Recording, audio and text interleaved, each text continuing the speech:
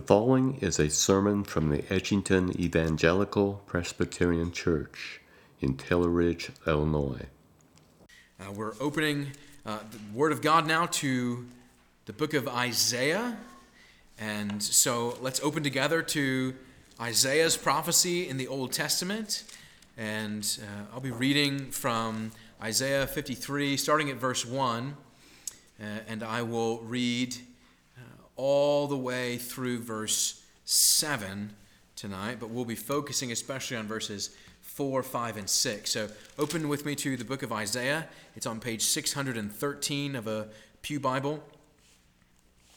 And we will hear God's word from the Old Testament prophet Isaiah this evening.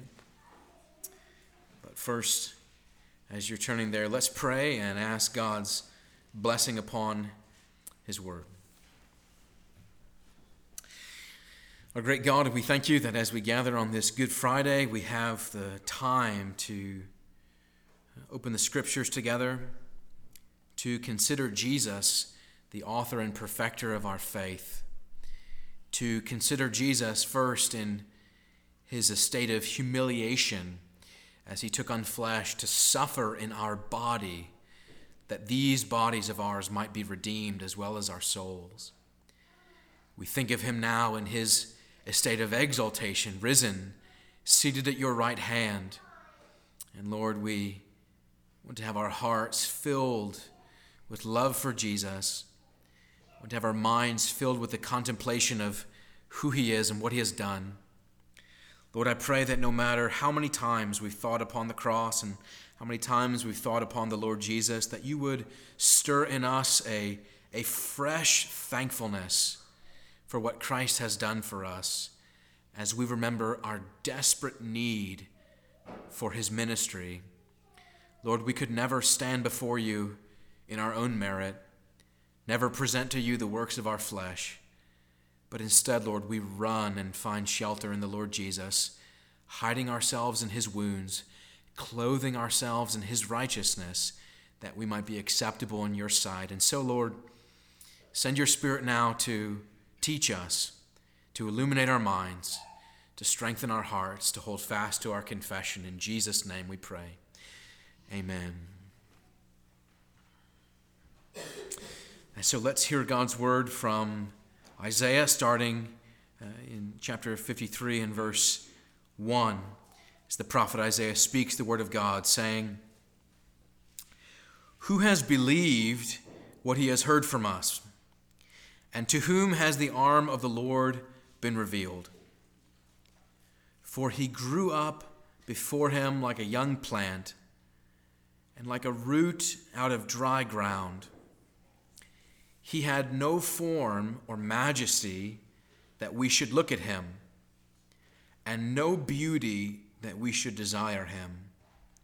He was despised and rejected by man, a man of sorrows and acquainted with grief. And as one from whom men hide their faces, he was despised, and we esteemed him not. Surely he has borne our griefs and carried our sorrows, yet we esteemed him stricken, smitten by God, and afflicted. But he was pierced for our transgressions. He was crushed for our iniquities. Upon him was the chastisement that brought us peace, and with his wounds we are healed. All we like sheep have gone astray.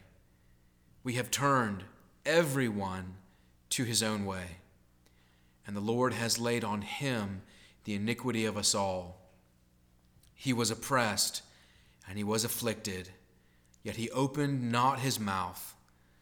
Like a lamb that is led to the slaughter, and like a sheep that before its shearers is silent, so he opened not his mouth." Amen. The grass withers and the flower fades, but the word of God abides forever. Like I said, we're going to be looking especially at verses 4, 5, and 6. So let's keep our Bibles open here in Isaiah chapter 53. And as we're thinking about that, there is one particular word that I want us to reflect on that Isaiah 53 is talking about. That is a very appropriate word to consider during Good Friday as we think about Jesus, as we think about his sacrifice, as we think about his death for us, and it's the word redemption. Redemption. Now, redemption is oftentimes used in an improper sense, biblically speaking, but oftentimes we throw this word out all the time. And the most recent example of this, this time last week on Sunday, was that Tiger Woods has redeemed himself, right?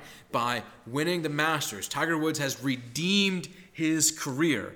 The last major win was over 10 years ago, and 4 back surgeries in just 2 years, and he had, of course, all that public scandal and all these things swirling about him, and to win the pinnacle of golf again is to climb back up from the ashes that his career was in, and he has redeemed himself, the sports commentators say. But redeeming one's self is not the way the Bible talks about redemption. Because redeeming is not something that you do for yourself, as the way they spoke about Tiger Woods. You don't redeem yourself.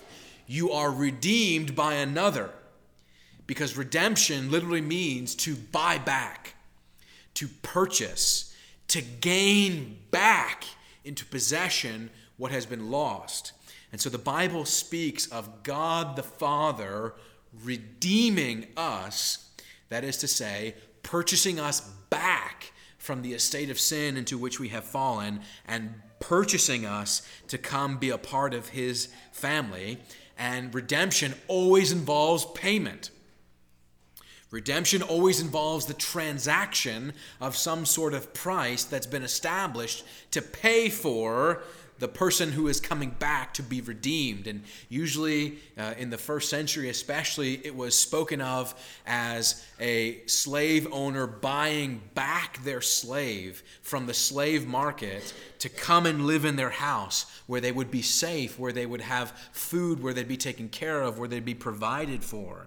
Now, as we think about payments and we think about this idea of redemption and purchasing and prices, we have on our minds also the fact that pretty much everyone here has been paying this past week, right? We paid the government. We paid the price. The question is, what do you owe? Everyone is asking that question. What do I owe? And we have to figure that out, and we have to pay the price for what we owe. And that is actually an appropriate way to think of the way God looks to us, because the amount of our sin represents an amount that we owe.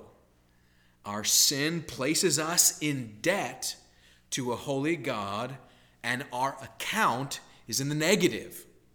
And we owe God because of our sins. And God requires that our sins be paid for. The debt must be accounted for. God is going to collect on the debt, and the government will collect upon what is owed to it. But the government is not altogether righteous, but God is. God will always collect on the debt that is owed to him. The question is, who will pay it? Who will pay the debt that I owe? Or another way is asking, who will bear the weight of my sin? Who will bear the weight of my sin? Because I cannot pay for it myself.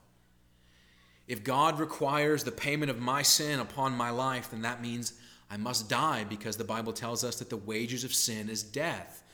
And so therefore I cannot both pay for my sin and continue to live, because death is required for sin. And so I find myself in a hopeless estate, don't I, if I owe God because of my sins. I cannot pay for them and live. And God teaches us this principle all throughout the Bible. In fact, that is actually the whole purpose of the Old Testament sacrificial system. If you've read through the Bible and you make your way into the Old Testament, especially the first 5 books, where you start reading about all the bulls and all the goats and all the lambs and all the rams and the birds and all these sacrifices, the reason why God mandated these things for Israel was because he was trying to teach them that sin must be paid for, that blood must be shed to account for the debt of sin. But all throughout the Old Testament, for all the goats, for all the lambs, for all the birds, for all the animal sacrifices, there is not a single provision in the Old Testament that would call for a human sacrifice. It was only ever animals. It would be barbaric, Israel thought, for human sacrifices to be made, which is exactly why the Jews had such a hard time wrapping their mind around this reality. Because all the sacrificial system that the Jews understand was about animals. And the Bible prophesies that there would be one who would come to be a sacrifice, who is a lamb, metaphorically speaking, but a man in truth. People don't know what to do with this reality. Someone who goes to pay for my sin for me, a human sacrifice. For the Jews, that was a stumbling block. They didn't get it. In fact, Paul says that in 1 Corinthians chapter 1, that the whole idea of the cross was a stumbling block to the Jews. But it's not just a stumbling block to the Jews, it's still a stumbling block for people today. And I want to tell you how much I have taken that for granted. Because I live in my little Christian bubble, and I talk to my Christian friends, and I read my Christian books. And everyone around me, for the most part, agrees with this reality. But I remember the very first time, it really sunk into me that what Jesus was doing on the cross wasn't just demonstrating his love for me, it wasn't just showing me a way to be humble, but that Jesus was actually paying for my sin. I was 20 years old, sitting in the back seat of a car on the way down to Panama City Beach, Florida for a Christian spring break trip. And I was listening to a sermon that was teaching that. I had never understood that before. People oftentimes think about the death of Jesus, and they think that's sad, he's a victim, oh, what a shame. But without essential comprehension for what is happening, why is he there, what is going on. And one of the very central passages in all of the Bible, both Old and New Testaments, to explain that reality is in Isaiah 53, and that's what we're looking at. One of these central passages that talks about the servant of God. The Messiah is presented in Isaiah 53 as one who is a suffering servant. At the beginning of the chapter, Isaiah reflects on the fact in verse 1 that who has believed us? Who has believed what he has heard from us? This servant was one who grows up, verse 2, like a young man, but there was nothing about him that we should look upon him and no beauty that we should desire him. Verse 3 says he was despised. He is a man who was rejected, a man of sorrows and acquainted with grief. This is 500 years before Jesus. It's important that we remember that. And God reveals through the prophet Isaiah that the one who would come to be the sacrifice is one who we would not look upon with favor. Notice again at the end of verse 3, the one who God is doing this work through is one that other people turn their face from, that look upon him and despise him. And if we think briefly about the fact that the name of Jesus is often despised, Isaiah is certainly speaking the truth here. That he is not esteemed, end of verse 3. And the reason why he is saying this is because that is the natural reaction that we have oftentimes to suffering. We don't like to look on it. We want to turn away from it. We want to hide our face. We want to despise it. Because those who suffer are not esteemed in our culture, and that weren't then either. The suffering servant is also a dismissed servant, dismissed by his own people. And the New Testament tells us that also in John chapter 1, that Jesus came to his own people, but they didn't receive him. They didn't want what he was offering to them because they looked upon him and said, that is not good. The reason why people think that, oftentimes the way they think about the book of Job, is that when they see someone who's suffering, they say, you must have done something awful to deserve that. That's what's in the minds of people looking upon people who suffer and saying, what did you do to deserve this? That's the question that Job's friends asked him.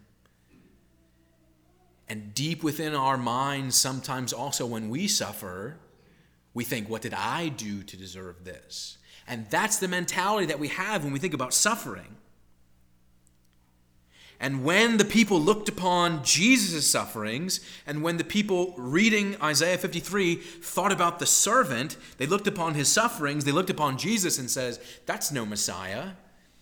Look at him in all of his weakness. Look at him being tortured. Look at him being bruised. Look at him dying. That's no Messiah. They turn their face from him because we reject those who suffer, because we conclude that something is wrong with this person. And so we have to ask the question, why is it that God would present his Messiah this way? If God was going to bring in a Messiah, wouldn't it make more sense for that Messiah to be majestic and honorable, and people would flock to him and be drawn to him and come out of the woodwork to see him and know him and follow him? Why does he suffer? Verse 5 and 6 explains why Jesus comes the way that he does. Because the short answer is that if you and I were crafting this plan, if God had asked us in the counsels of our will, what should I do to work this plan of salvation? You and I would have never, ever come up with this plan that would cause people to look upon the Messiah and say, surely he's done something wrong, when in reality, that the Messiah is not suffering for his own sins because the Messiah is not guilty. The grief that he bears, the sorrows that he bears, and they're real sorrows, they're real griefs, right? It's real agony that Jesus experienced, but the grief and the sorrow and the sadness and the weight is not his, it's ours. That's the significant point. Do you see it in verse 5? Verse 4, 5, and 6 has this screaming contrast as you look at it. Whose grief, in verse 5, whose grief does he carry? Whose sorrow? And the answer is ours. You see how Isaiah emphasizes this? Our griefs, our sorrows. You see that in verse 4, our griefs, our sorrows. And it continues on in verse 5, this continuing contrast. He and our, his and our, his and our. Verse 5, he was pierced for what is ours, our transgression. He was crushed for our iniquities. And in Isaiah 53, 500 years before Jesus comes, Isaiah is explaining how we should understand the gospel, how we should understand the cross. And it's this principle of substitution, that Jesus is suffering not for his own sake because he's guiltless. He is suffering in the place of other people who themselves are guilty. He is paying what we owe. And the answer is, to the question, who will bear it? The answer is this Messiah. He will bear it. He can bear it. He can pay the price. He can bear the weight. Christ will bear the weight. He will carry our burdens. And it is itself the most basic idea in the Scriptures, and yet it is so desperately misunderstood. It's the very heartbeat of the gospel, this idea that Jesus dies not just to show us that he loves us and not just to show us a way, but he dies in our place, in our stead, in our room, as is often said in the old church. Jesus' death for sinners, and Paul summarizes it in 2 Corinthians 5:21 when he said that he made him who knew no sin to be made sin for us, so that in him we might become the righteousness of God. And so we must understand this very clearly. The gospel, the good news of the gospel, is not just that God forgives our sins, even though that's good and right. The gospel is not just that God forgives his sins, but that God forgives our sins because he lays the requirement of our sins upon his Son. God the Father is holy and righteous and altogether just. He does not sweep my sin under the rug. He requires payment for it upon the head of his own Son. And so the Son is crushed in my place, broken in your place, wounded in our place. He's rejected and pierced and crushed as the curse falls upon him. That God the Father looks upon his Son and sees our sin upon the Son and says to his Son upon the cross, "The Lord curse you, and the Lord cast you away. The Lord make his face to frown upon you and be angry with you. The Lord turn away from you and give you torment." And if it rests upon your ears with offense, what God the Father is saying to the Son at the cross is very severely this reality: may God damn you. The Son is damned, bearing the weight of my sin. That is what is happening at the cross. But do you see what it produces? That because there is a substitute, because there is a Savior, because there is a mediator, what does it produce for us? At the end of verse 5, his chastisement brings about our peace,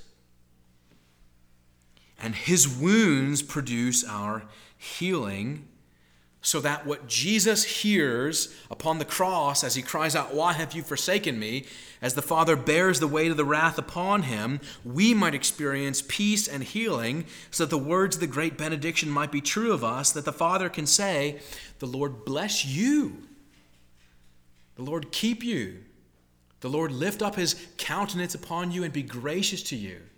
The Lord turn his face toward you and give you peace." That God can truly say that to you because on the cross he cursed his Son. That you and I are blessed because Jesus is cursed, because the Son has gone to the cross in our place. Who shall bear it? There is only one answer, and it is Jesus Christ. And Isaiah says in verse 4, surely he has borne it. And the point of application for us that I really want us to rest in today is that Jesus did not withhold himself from bearing the weight of our sins.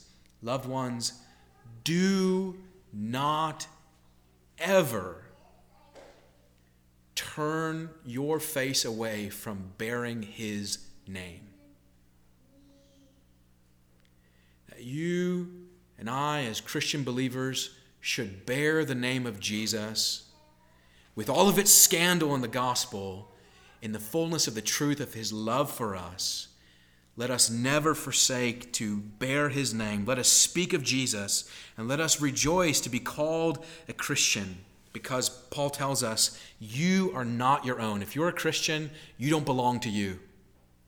You belong to Jesus, because he has paid for your very life. And as we'll sing together in just a moment, love so amazing and so divine demands my soul, my life, my very all. And we have opportunity especially to reflect upon this on a Good Friday and in the Lord's Supper, that we are not our own. We are bought with a price. Amen. Let us pray. Father, we thank you for the Lord Jesus. We thank you for his sacrificial death, his substitution in our place. Lord, may it rest upon us with severity the truth that Jesus experienced the hell that we deserve, so that we will be able to experience the blessedness of your presence in heaven one day, and then in the new heavens and new earth for all eternity. It's all true because of what Jesus has done. And so, Lord, may our love for him be increased tonight. Help us to do that as we remember him, as we eat and drink at the table, as we rejoice in confessing the name of Jesus, who is all of our hope. We pray in his name. Amen. Thank you for listening to today's sermon.